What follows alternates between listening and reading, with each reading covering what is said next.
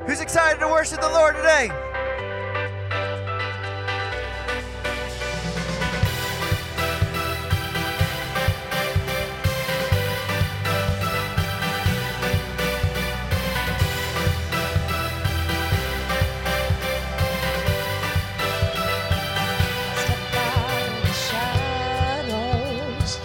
Step out of the grave,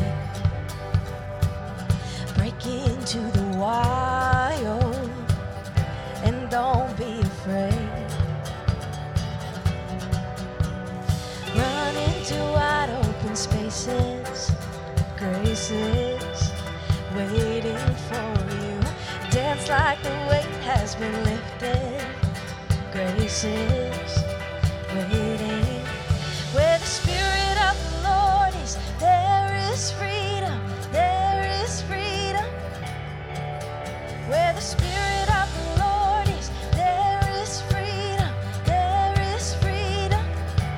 Come out of the dark, just as you are, into the fullness of His love. Holy Spirit is here, let there be freedom. Let there be freedom.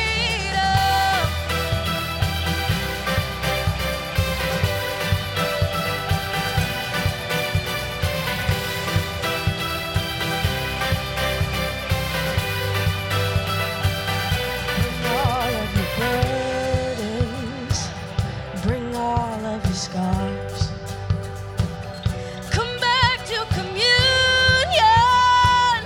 come back to the start.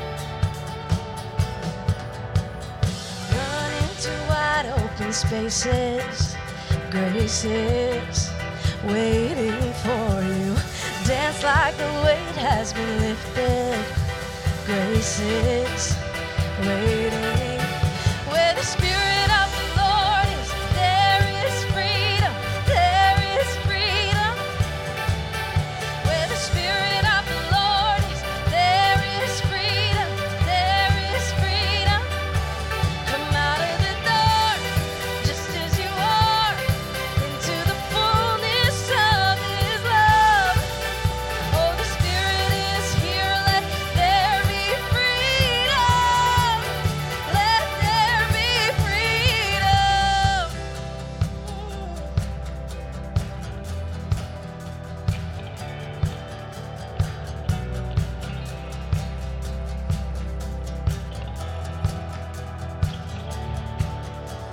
Chains will fall, prisons shake at the sound of Jesus' name. Lives made whole, hearts awake at the sound of Jesus' name. Chains will fall, prisons shake at the sound of Jesus' name. Lives made whole, hearts awake at the sound of Jesus' name.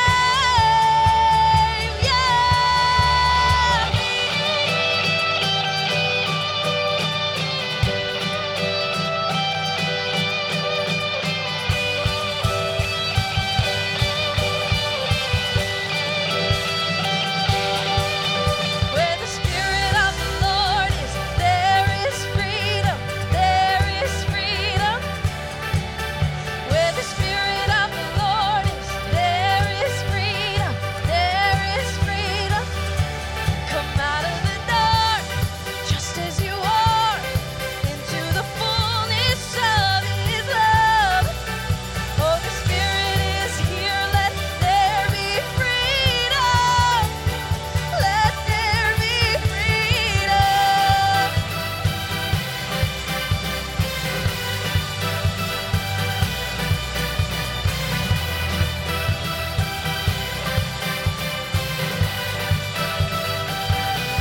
Let's give Him some praise this morning.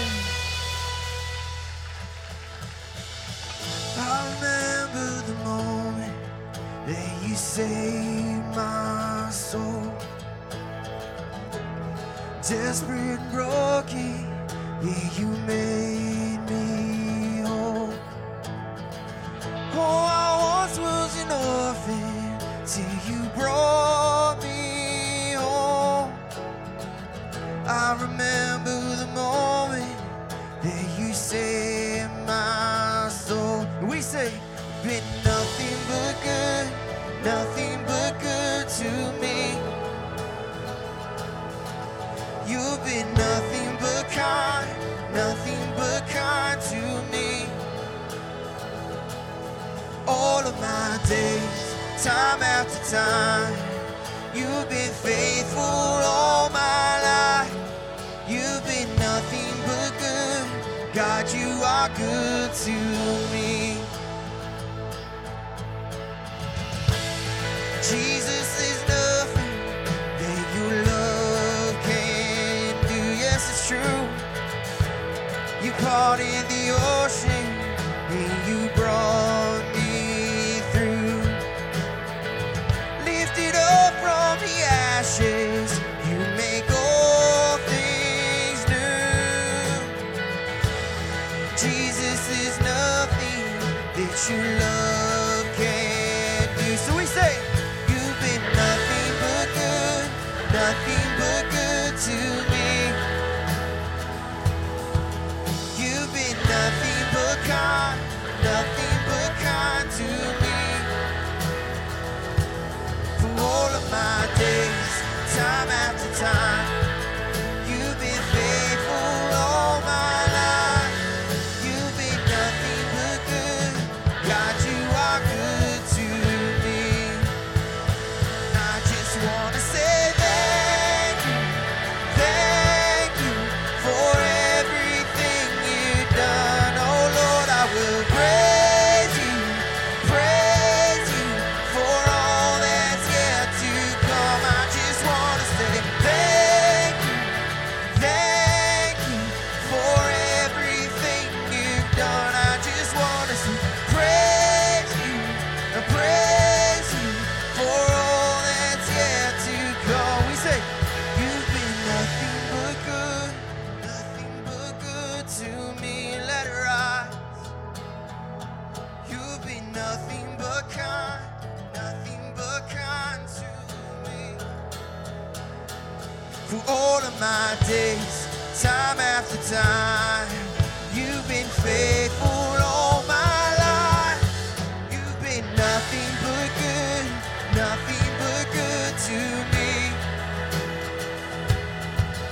You've been nothing but kind to me. For all of my days, time after time, you've been faithful all my life. You've been nothing but good to me. Let's say, just wanna say thank you for everything you've done. I will praise you for all that's yet to come. I just want to say thank you for everything you've done. I just say I will praise you for all that's yet to come. You've been nothing but good to me. Sing it out. You've been nothing but kind to me. For all of my days, time after time, you've been faithful all my life. You've been nothing but good. God, you are good to me. Let's give some praise. Thank you, Jesus, for everything. You can be seated. Good morning. That is just such a good word today. God is good. Amen. And we have so much to be thankful for. And I am just so glad to have an opportunity to get to come up this morning and share with you some awesome things God is doing right here in Salem Fields through his people. And one of those things is our intergenerational Thanksgiving. Now, I have a huge praise report here. We're not looking for more volunteers. What? That is amazing, right? When do we ever say that? What we are looking for is, just like we had an opportunity at Halloween to be for Spotsy and to be in our neighborhoods, we are having another chance for you to be for Spotsy and for the people that God has surrounded you with to invite them to this intergenerational dinner. What seniors does God have you around? What have the people in your lives that God has surrounded you with that you could invite, that you could bring alongside to get to sit down and have a meal, to be intentional and pour into? We want you to have community and be here with us. So think about that and join us for the intergenerational dinner, November 17th, 5:30 to 8. Now, we also have another awesome opportunity. I'm sure you saw, I'm excited, Christmas decorations in the middle of the lobby with our first Spotsy big sign. And what we're doing now is we got to write thank you cards and encourage all of the teachers at Smith Station. And now we're going to go a step further. We're going to continue to show them how God is for them and we are for them by blessing them with Christmas gifts this Christmas. So the teachers over at Smith Station have already made lists for us of the things that they wish they had for their classroom. And some things are small and some things are big. But we have an opportunity to bless every classroom, the kids and the students, by taking one of those little cards. And you may fill everything out on that card, or you may just do some of the items on the card. You may want to partner with someone and see if they want to jump in with you so you can clear the card. But go to the Smith Station card lists and grab one of those cards and see how you can be a blessing and be for Spotsy with us as we bless the teachers there this Christmas. Now, these things are possible through your giving and your continuing in worship, and we have opportunity to tithe in so many ways here. And so you could go to salemfields.com, you can go to the kiosk, you can text SF Give to 94,000. So continue in that way of worshiping God and thankfulness by giving and being a part of the things that are happening here for Spotsy through Salem Fields community. Now, there are lots of ways that we continue to do that, not just here in Salem Fields and not just the events, but we have an awesome thing called Night to Shine, and we're going to get an opportunity to host it again. And so we want to take a look at how God works through us and through the big church in loving this world. So let's check it out together. What's up, guys? I hope you're having a fantastic day. I am. You know why? Because we were focusing, we were talking, and we were planning Night to Shine, February 11th. As you know, it is my favorite night of the year. And yes, because of COVID, we had to adapt last year, and we're also having to adapt this year. We're still not going to be in person, but we are going to have a worldwide Shine Through parade and virtual celebration that I am so excited about. Is it going to be quite the same as being in person? I don't know, but I still believe that God's going to use it. He's going to use it to be able to celebrate lives, because we'll still be able to crown them as king and queen. We'll still be able to celebrate them. They'll still be able to dance from their cars. They'll still be able to be loved, to be cared for, and hopefully hear the good news of the gospel. Guys, traveling all over the country and all over the world, one of the constant themes is in COVID, how many people with special needs are feeling forgotten, have been isolated, have been in their homes, have had nobody to celebrate them, nobody to love on them, nobody to care for them. That's why I believe this year's Night to Shine may be even more important. That's why we really do desperately need you to say yes, to get involved, to get your church involved, to figure out how you can be a volunteer, whether that's just stand on the red carpet and as cars go by, you cheer and celebrate them. Whether that's just stopping and praying for all those with special needs that have had no one to tell them that they're awesome the last 2 years. But on Night to Shine, we're not only going to tell them, we're going to show them how awesome they are. For your church, there can be so many ways that you can make it special. Whatever it is in your community that's different. Last year, we got to see drum lines, we got to see gymnasts, we got to see cheerleaders, we got to see so many amazing things. How could you make it special? So would you get your church involved? Would you sign up? Would you join us? And saying, you know what, you might have been alone, but you haven't been forgotten. And we're going to celebrate you. We're going to love you. You're going to be the king of the queen, February 11th on Night to Shine. Thanks for being a part of it. God bless you guys.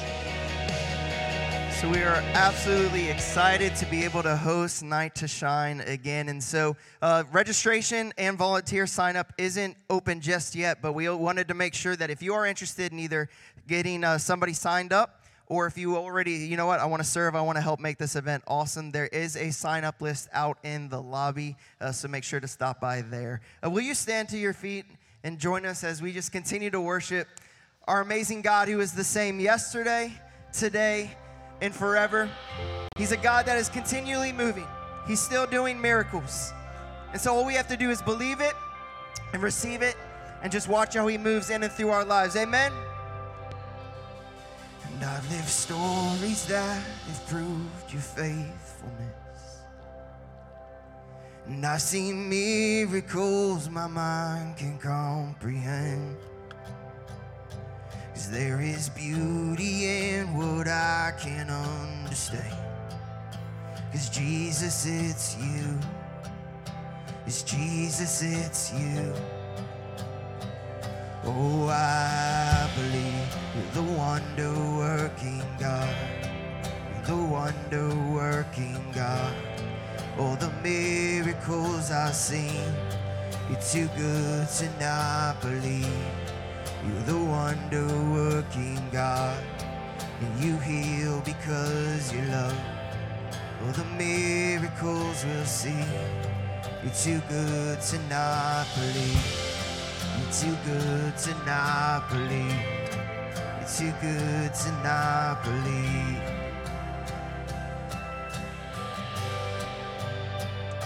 And I can't resurrect a man with my own hands, but as the mention of your name can raise the dead. Come on! All the glory to the only one who can. It's Jesus, it's you. It's Jesus, it's you. Oh, I believe you're the wonder-working God. You're the wonder-working God. All the miracles I've seen, you're too good to not believe. You're the wonder-working God.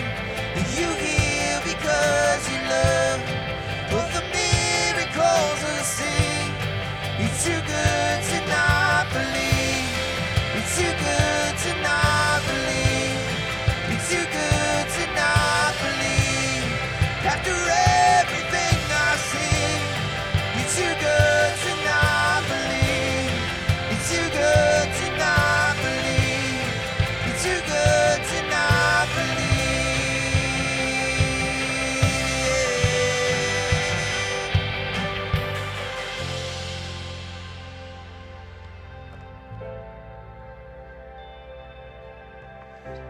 He's still moving, so whatever you need to believe God for, open your heart and receive and declare. We've seen cancer disappear. We've seen broken bodies healed. So don't you tell me he can't do it. Don't you tell me he can't do it. We've seen real life resurrection. We've seen mental health restored. So don't you tell me he can't do it. Don't you tell me. Let your faith arise, come on. We've seen families reunited. We've seen prodigals return. Just don't you tell me he can't do it. Don't you tell me he can't do it. 'Cause we've seen troubled souls delivered. We've seen addicts finally free. So don't you tell me he can't do it. Don't you tell me. Let's declare. We'll see cities in revival and salvation flood the strength. Don't you tell me he can't do it. Don't you tell me he can't do it. We'll see glory fill the nations like the world has never seen. Don't you tell me he can't do it, because I know that he can. Oh, I believe you're the wonder-working God. You're the wonder-working God. All the miracles I've seen, you're too good to not believe. You're the wonder-working God. And you heal because you love. All the miracles I've seen, you're too good to not believe. You're too good to not believe. You're too good to not believe. And after everything I've seen, you're too good to not believe. You're too good to not believe. You're too good to not believe. Yes, you are. Oh, yes, you are. Jesus. Oh, I believe it. Oh, I believe it. 'cause you are faithful, Lord, so full of love. We serve a faithful God. Again, he's the same yesterday, today, and forever. And he is unbelievably in love with each and every single one of you, no matter what your story is, no matter what your testimony is. So when you worship him and when you praise him, pray from a place that you don't have to earn, but just receive his love, receive his grace, and just give him the glory and praise that he deserves for who he is. Amen. Before I spoke a word, you were singing over me. You have been so, so good to me. Before I took a breath, you breathed your life in me. You have been so, so kind to me. Oh, the overwhelming, never-ending, reckless love of God. Oh, it chases me down, fights till I'm found, leaves the 99. I couldn't earn it, I don't deserve it, still you give yourself away. Oh, the overwhelming, never-ending, reckless love of God. Yeah.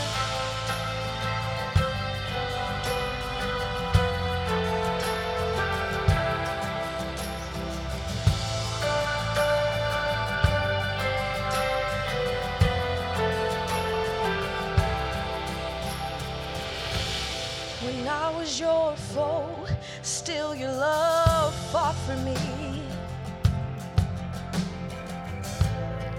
You have been so, so good to me. When I felt no worth, you paid it all for me. You have been so, so kind to me. And oh, the overwhelming, never-ending, reckless love of God. Oh, it chases me down, fights till I'm found, leaves the 99. I couldn't earn it, I don't deserve it, still you give yourself away. Oh, the overwhelming, never-ending, reckless love of God.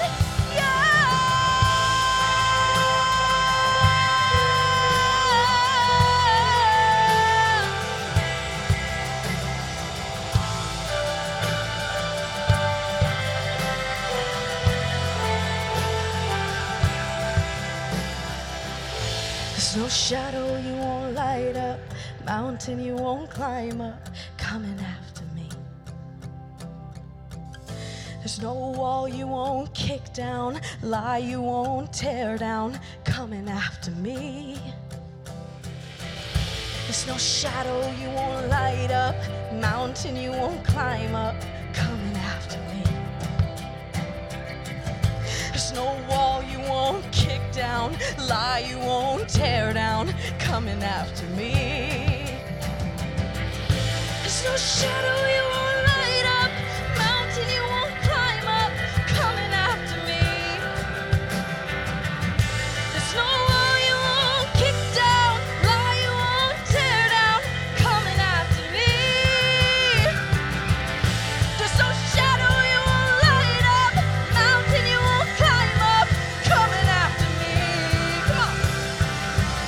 There's no wall you won't kick down, lie you won't tear down,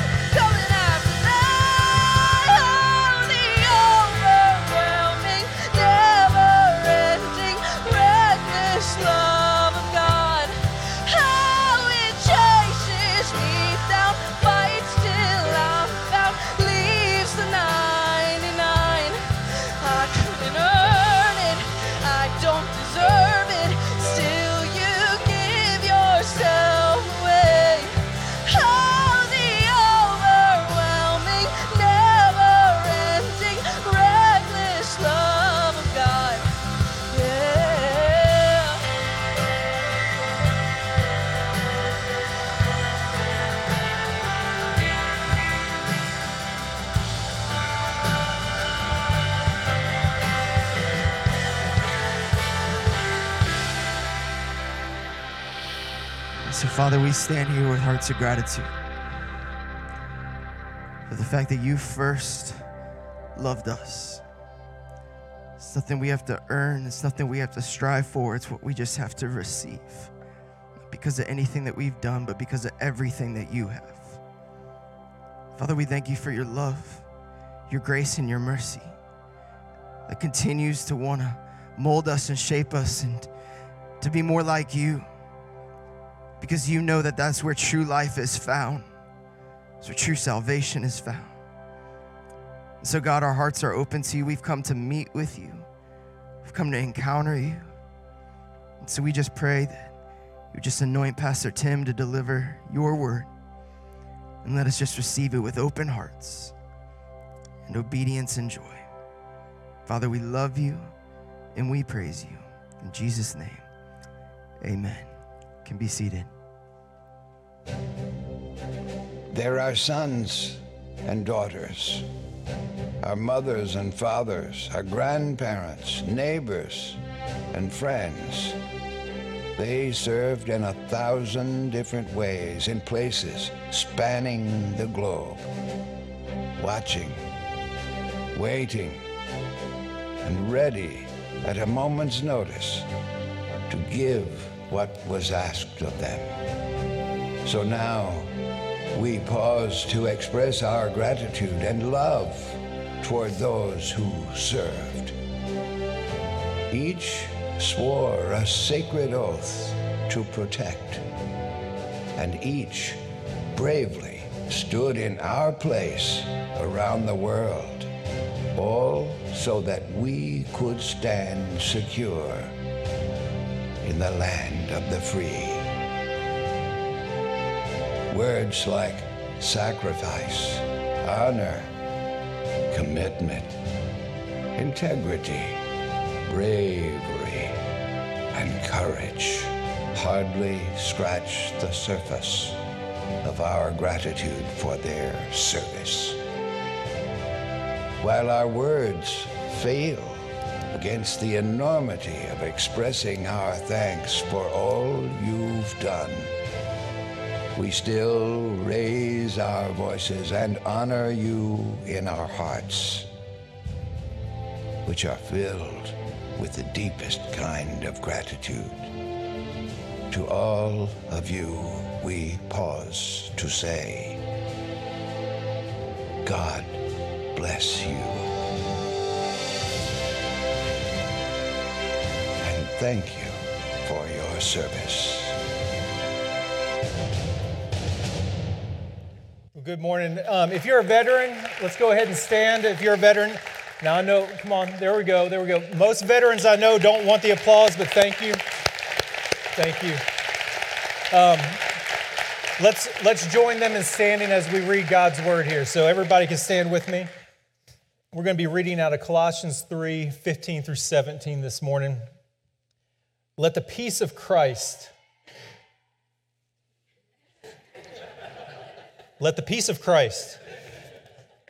keep you in tune with each other, in step with each other. None of this going off and doing your own thing. And cultivate thankfulness. Let the word of Christ, the message, have the run of the house. Give it plenty of room in your lives. Instruct and direct one another using good common sense. And sing your hearts out to God. Let every detail in your lives, words, actions, whatever, be done in the name of the Master Jesus. Thanking God the Father every step of the way. Father, I pray that you would speak through me this morning. Continue to rest your presence, your Holy Spirit in this room, at home, online, in people's cars while they're driving this week. Wherever they are listening to this message, I pray that your presence would speak to them. What the words, the thoughts, the actions, the feelings that you want to speak into their lives, to help them become who you called them to be. In Christ's name we pray. Amen. You may be seated. My name is Pastor Tim. If you don't know me, I'm the executive pastor here. pop in and out every now and then to speak, and it's such an honor and a privilege. I spoke a few weeks back about how to find a mentor. It's a very practical message. I hope that it helped everybody else out. I'm here for another practical message this morning, and that is to help clarify some of the seasonal confusion that's going around social media about what season it is. It was very cold this morning when I woke up. And so some people are still in the pumpkin spice latte fall season. And to you, I say, that's okay, but you're wrong. It's Christmas season.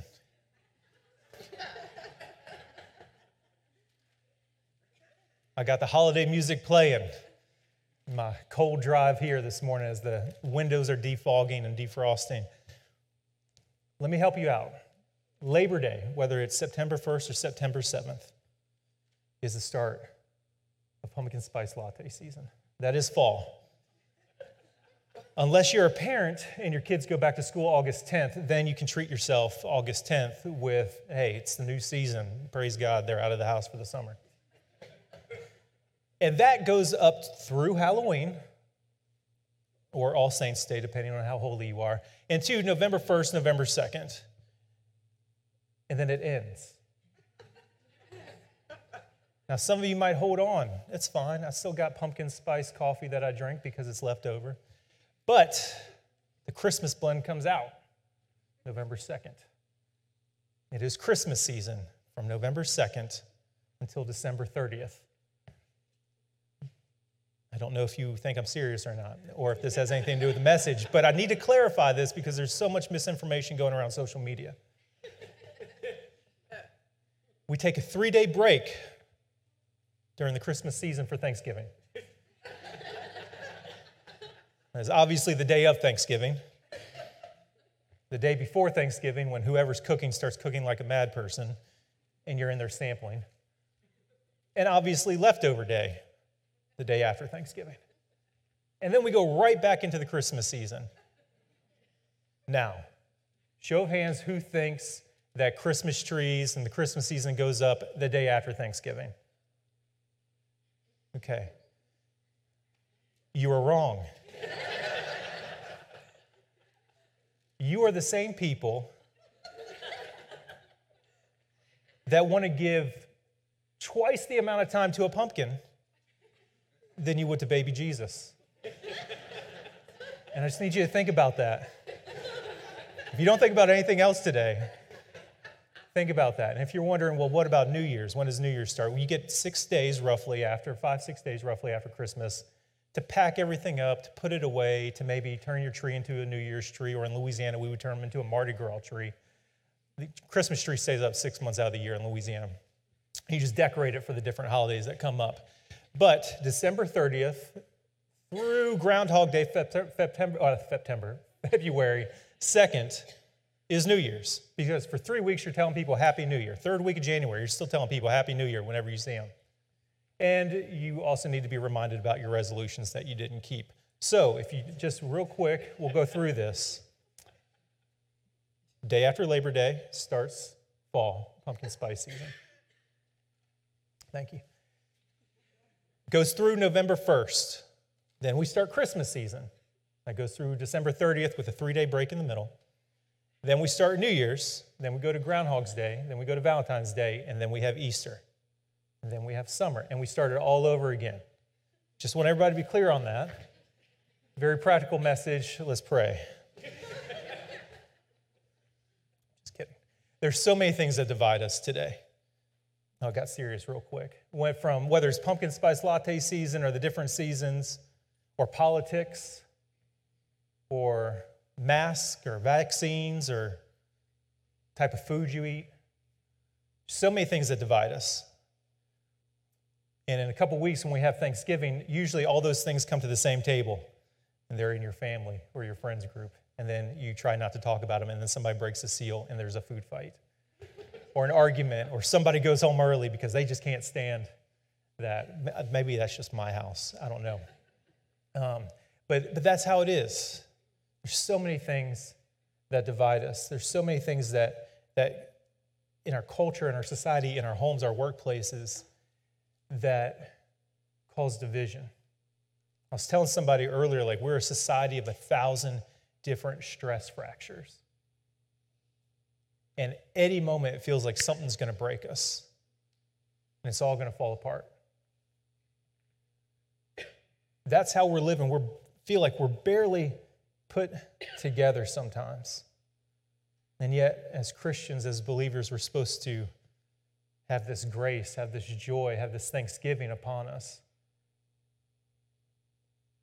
My little daughter, who's 12, adopted from Haiti, and she is a very literal person. So, like, no dad jokes, no, like, word plays, like, none of it makes sense, and it all falls flat. I know I'm a lot funnier than how it comes across to her. And she accepted Christ this summer. We baptized her. She's 12 years old.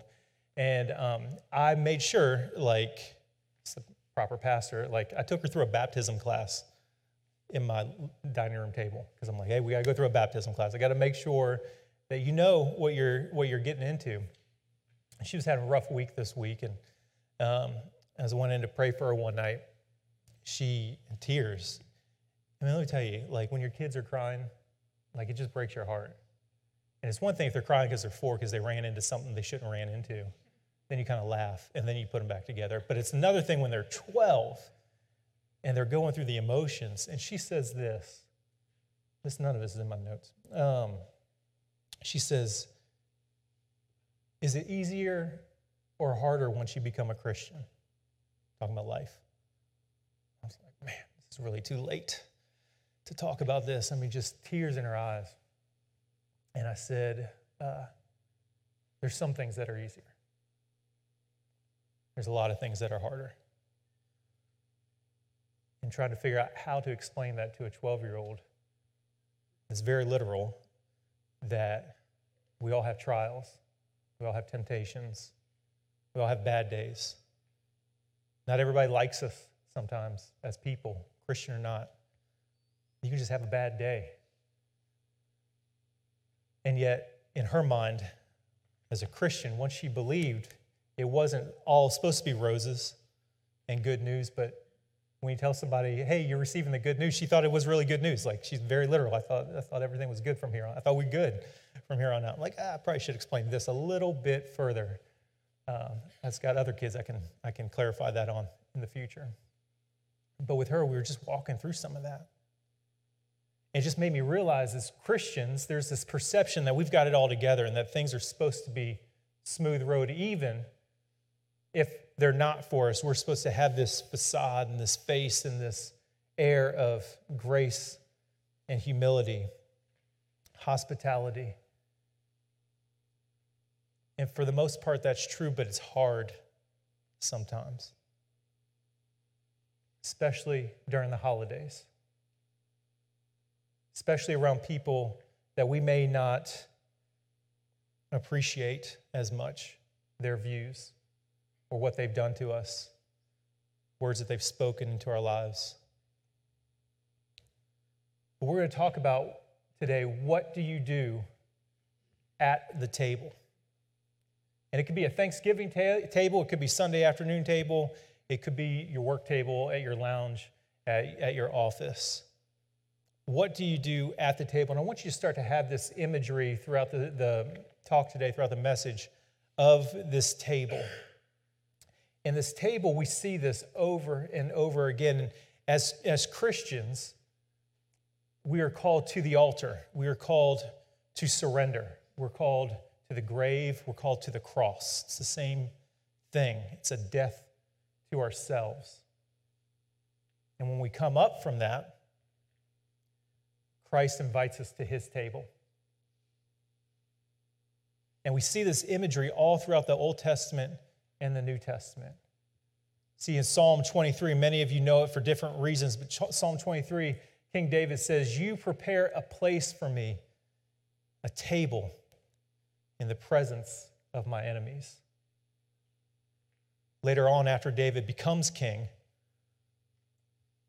he starts searching high and low for his adversary, King Saul, who is now deceased, looking for a way to honor him and bless him, even though it was his sworn enemy. And somebody says his grandson, Jonathan's son, Mephibosheth, is still out there. And he was dropped when he was a baby. He's crippled from the legs down. He's still living. And David says, bring him and give him the seat of honor for the rest of his days at my table, at the king's table.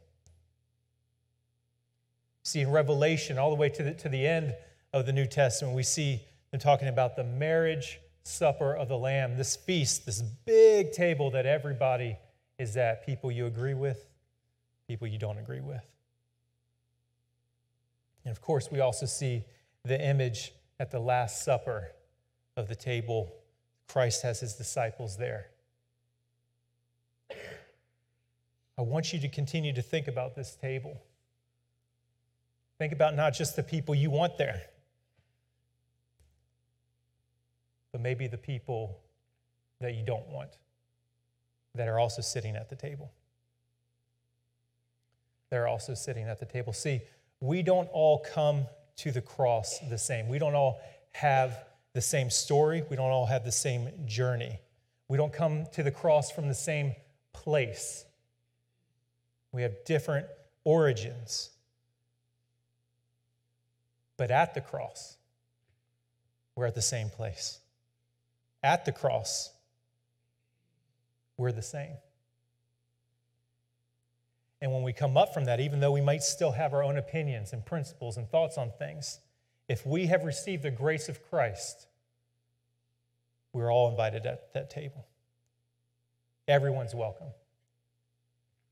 And it gets me when we sing about the reckless love of God, that Mephibosheth, crippled,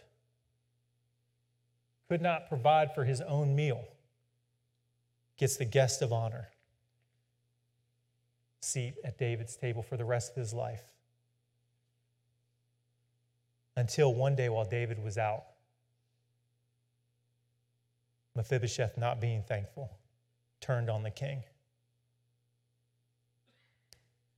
And we look at the Last Supper. There is very much in the Jewish culture symbolism with everything that's happening there.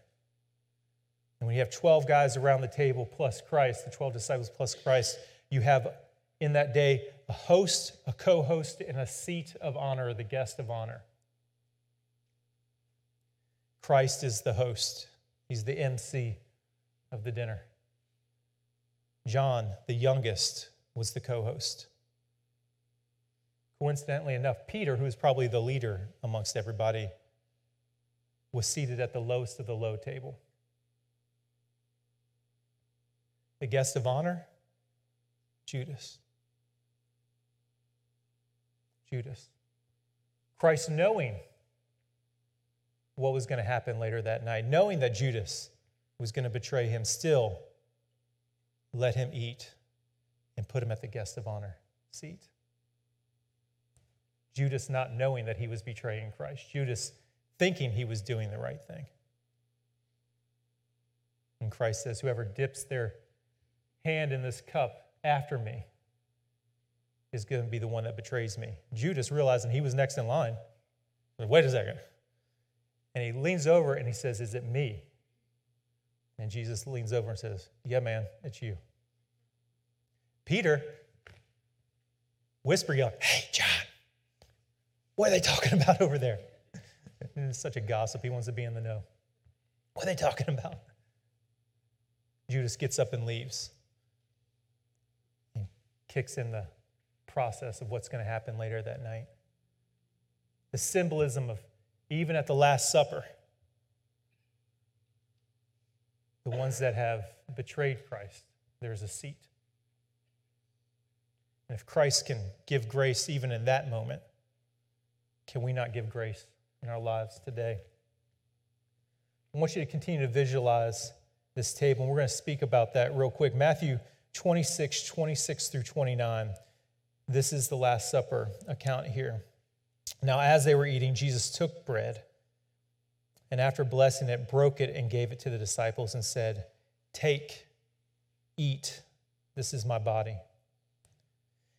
And after he took a cup, and when he had given thanks, he gave it to them, saying, drink of it, all of you, for this is the blood of my covenant, which is poured out due to the forgiveness of sins. I tell you, I will not drink again of this fruit of the vine until that day when I drink it new with you in my Father's kingdom. You might recall a few teachings earlier, according to John's account, at least in John 6. Jesus takes this bread and takes the fish and lifts it up and breaks it and gives thanks for it and then begins to multiply it. See, there's 5,000 men, and the women and children weren't counted there, but there's 5,000 there. And Jesus gives thanks, breaks it, and begins to multiply. And there's this miracle that takes place. That night, he goes and walks on water.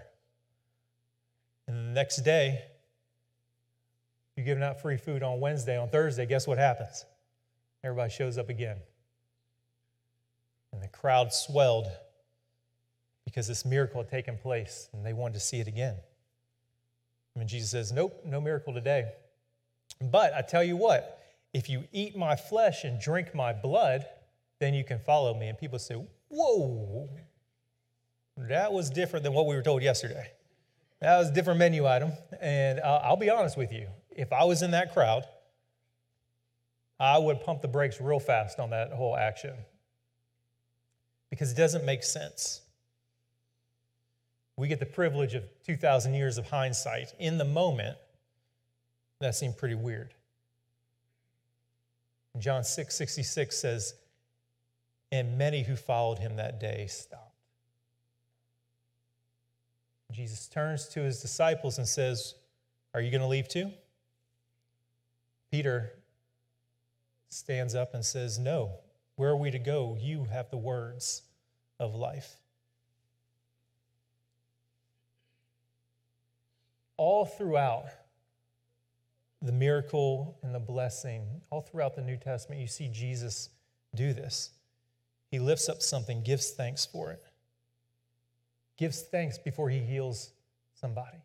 Gives thanks for the situation. Gives thanks for where that person is. Gives thanks for what is in his hand. And then the blessing and then the multiplication and the miracle happens in that moment. See, part of what's in our hand is part of surrendering. Whatever situation you have in your life, wherever you're coming from, it may be rough for you. You maybe have received Christ, but you're saying, man, this journey is rough. It's a lot harder than I realized. And there's a lot of what we call trials and tribulations. Maybe things don't make sense. Maybe I'm going through something with my spouse. And I'm halfway joking, I'm halfway serious that every problem you have once you get married becomes a marriage problem. If you were broke before you got married and you were bad with your finances, when you do get married, it's a marriage problem. It's not a finance problem. It's a marriage problem. My wife and I have different dietary expressions. I'm a meat eater. She is plant-based, vegan, gluten-free, like no meat, no sugar, no fun, like all of it. That is not a difference of opinions. That is a marriage problem. And we are seeking help.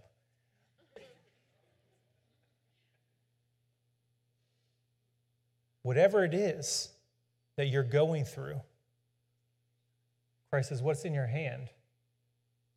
Lift it. Give thanks for it. And watch the multiplication. Watch the blessing. Watch what happens. I want to go back again into this table atmosphere, dive a little bit more, create a little bit more of what's going on at this Last Supper. The thought of breaking the bread and dipping it into the wine, passing that around, drinking the wine, passing that around, again, is another Jewish custom. But it's a Jewish custom of betrothal, of the man proposing to the woman. And he says, basically, if you dip your bread in this cup and drink the wine, you are accepting my proposal of marriage. So there's no getting down on one knee and waiting patiently for her to say yes, like I did for an hour and a half. Are you going to say yes?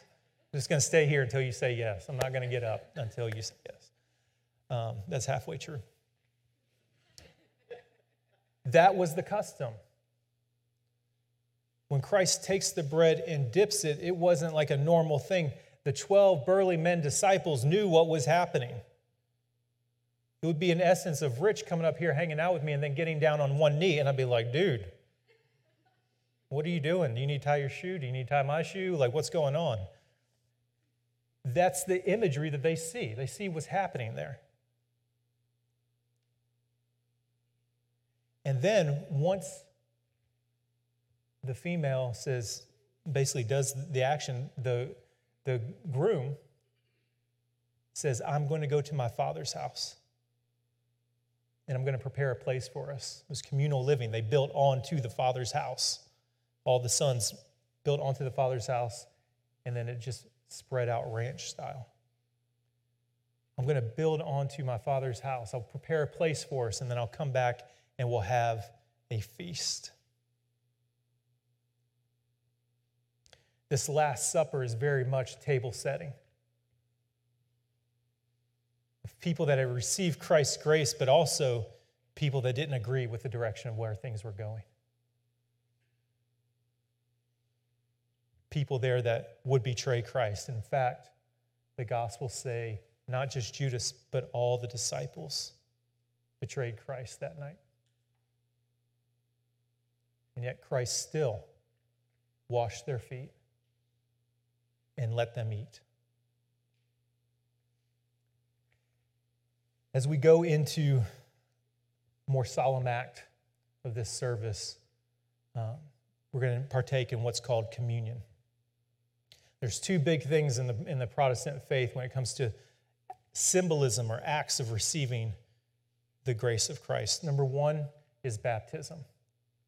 When you're baptized, you go under the water. It's a symbolism of dying to self, of coming to the altar, of coming to the cross, and you come up and everybody cheers and you're washed anew.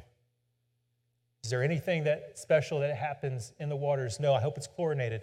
But no, there's nothing special that happens in the water. It's the act, it's the symbolism of what has happened in your life. And it's the same thing when we take communion or the Eucharist, as it's called. We take the wafer or the bread or whatever you have with you, and you eat and you remember Christ's body broken for you, but also for the church.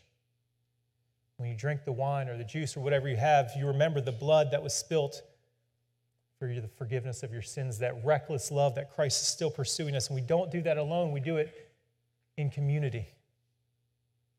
We do it in community. It's a beautiful thing. And the original Latin for that's called the Eucharist. And if any of you grew up hearing the term Eucharist instead of communion, it's the same thing, but the root word of communion or the translation is thanksgiving, which is where we get our national holiday. And Abraham Lincoln declaring that. It was actually very much of a spiritual thing. It was a Eucharist time. Not just because we could have pecan pie and turkey and all those things. It was very much a time to say, I'm going to gather with everybody, even if we don't agree with each other. And we're going to take one moment, one day a year, to give thanks. I encourage you to read the Thanksgiving Proclamation. That root word of even Eucharisto or Eucharist is chara, which is grace and joy. It's an amazing thing that happens when you give thanks. You receive grace. You receive joy. I've been going through a thing, not to get too personal, but might as well. I've been going through a thing of just writing down what I'm thankful for. About 6 weeks I've done this.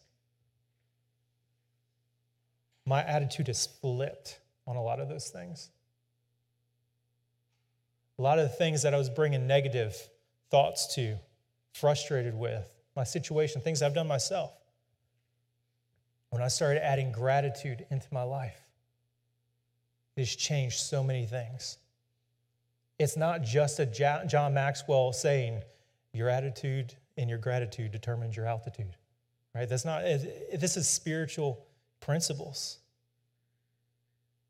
Christ says, as long as you eat and as many times as you eat, give thanks for this and do it in remembrance of me. We're going to take a moment now, whether you're at home, you have a few minutes, or you're here. If you can get up, one person per family or household, please, and you can go to the different corners of the room, and you can get the elements, the communion elements. Again, if you're at home, you can run to the fridge, you can grab anything you have, but let there be some sort of solid, some sort of bread, some sort of liquid, and then we're going to take communion together. So you can go up and do that now, and then I'll call everybody back.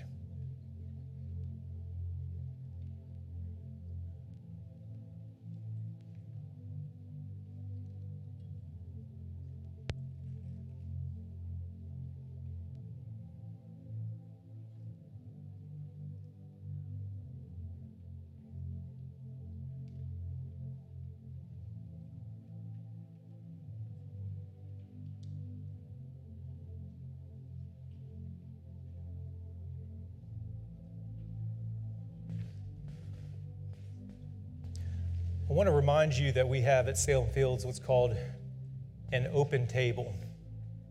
It means anybody can partake. You don't have to be a member of the church. But right now, either amongst your group, amongst your family, or quietly to yourself, I want you to say one thing that you're thankful for. Maybe it is something that you need a miracle in. Maybe you need a miracle in your relationships. Maybe you need a miracle in your job. Maybe you need a miracle in your journey, even to the cross. But let's take a moment and give thanks for something.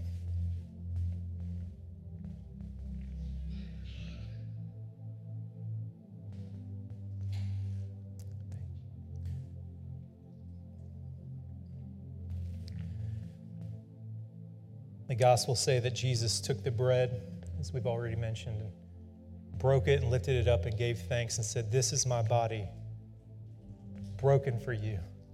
Take and eat."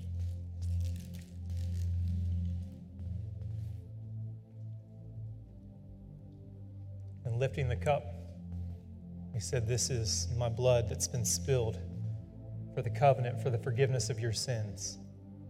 Take and drink."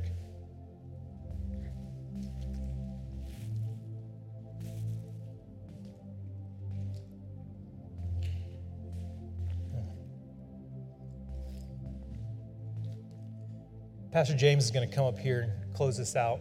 Has an important announcement for us. But I just want to say one very practical thing. When I was much, much younger, when I was interning at a church in Louisiana, which is another word for indentured servanthood, working for free for 6 days a week, and then on your day off, you went and actually tried to make some money anywhere you could.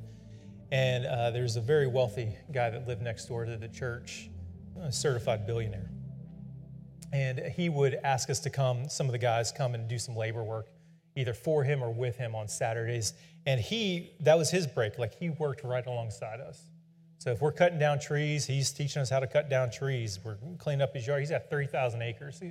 Just tons and tons of stuff to do. And he would work right alongside with us and then give us $100 for the day. And at the time, I was like, man, that $100 is really good. But working alongside him, I learned so many invaluable lessons. So many valuable lessons. And one day, he had ordered burgers for us for lunch. And even as a ministerial student, like I knew you're supposed to pray before every meal, but there's still that, like, if you're doing construction work, you just eat, scarf, and go. And so I had half the burger in my mouth, and he stopped us and said, gentlemen, let's pray. Let's say grace before we eat this meal. And it's like I got parented real quick in my 20s, and I got stopped. And so he paused and thanked God for the meal, thanked God for the ability to work, and then this billionaire asked for provisions for the next meal. And it refocused everything. And so after I finished my burger, I said, Mr. Stullard, do you do that at every meal? Hoping I'd like catch him. I didn't know if he was like just trying to front with the young pastors. And he said, every meal. He said, if I'm in Japan and we're having breakfast, I will stop everybody, give thanks, say grace, pray for the meal. It refocuses us. And I said, do you ever have anybody like turn you down? He said, never. Never. He said, Tim, people are always watching you. And he said, for me, it's a way to share faith and at least open the door. Now, I grew up in a Christian household. I knew the prayer that you memorized to give grace and say thanks before you ate. And sometimes you go a little bit further and say a little bit deeper. And sometimes you just wouldn't do it all together. And this idea of saying grace has become lost. It's a ritual that may have lost its meaning. May have lost its meaning because we don't gather around the dinner table as much. It may have lost its meaning because the one time that we do say it at Thanksgiving or Christmas time, we're struggling to come up with one thing we're thankful for, and we really just want to eat. I want to encourage you, whether it's one meal a day, one meal a week, or every meal, that you pause, that you give thanks, that you say grace, and watch as God bestows the blessing and lets you receive the grace that you need in your life. Let's pray as Pastor James comes up. Father, we pray that you will put your hand upon us, that you would lovingly remind us, whether we're in the drive-thru this week, whether we're sitting down with our families and friends this week or in a couple weeks at Thanksgiving, that you would let us pause and give thanks.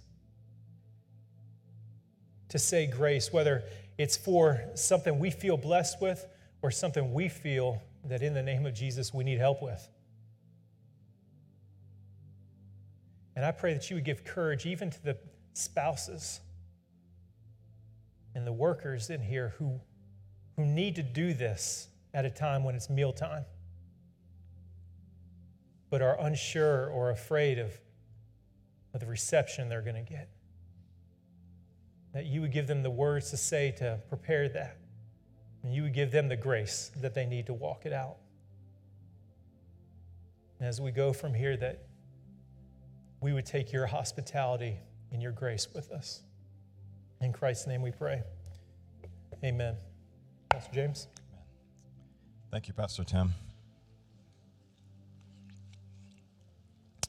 I love the fact that we have this period between Halloween and Christmas to focus and to say thank you. And there are many ways that you'll say thank you this season and many opportunities to say thank you. But as a church, one of the things that we've done for a number of years is we've said thank you by collecting and pledging towards an offering for Thanksgiving. And here's the reason why we do it.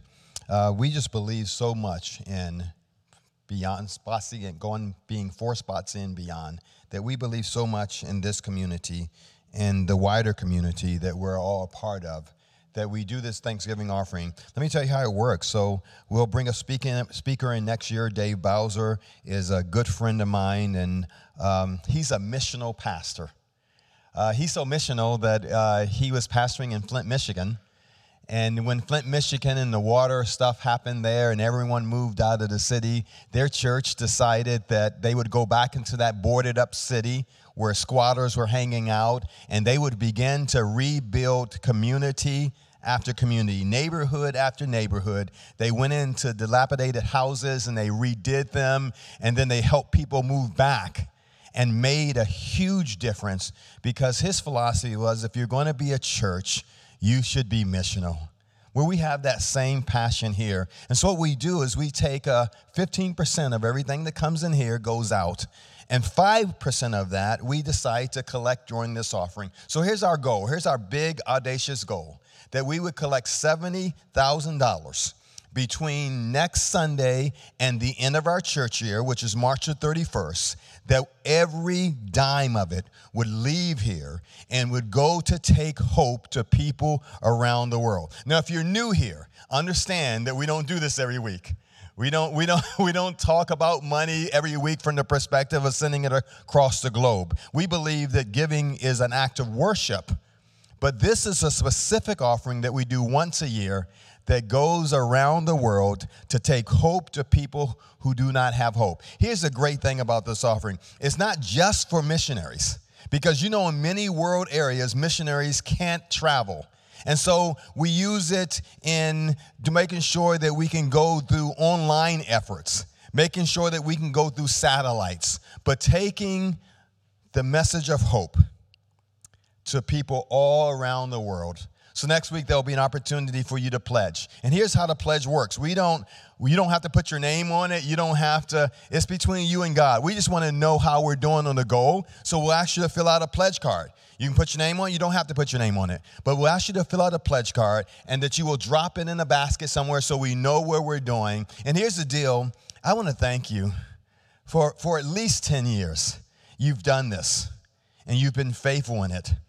And the money is gone across the seas, throughout the globe, and people have come to know Jesus and hope because of your sacrifice. We're going to ask you to do not just kind of take your tithes and offering and revert it to another offering. We're going to ask you to talk to God and say, God, what can I do sacrificially above and beyond my regular giving so that others will know? Here's the deal.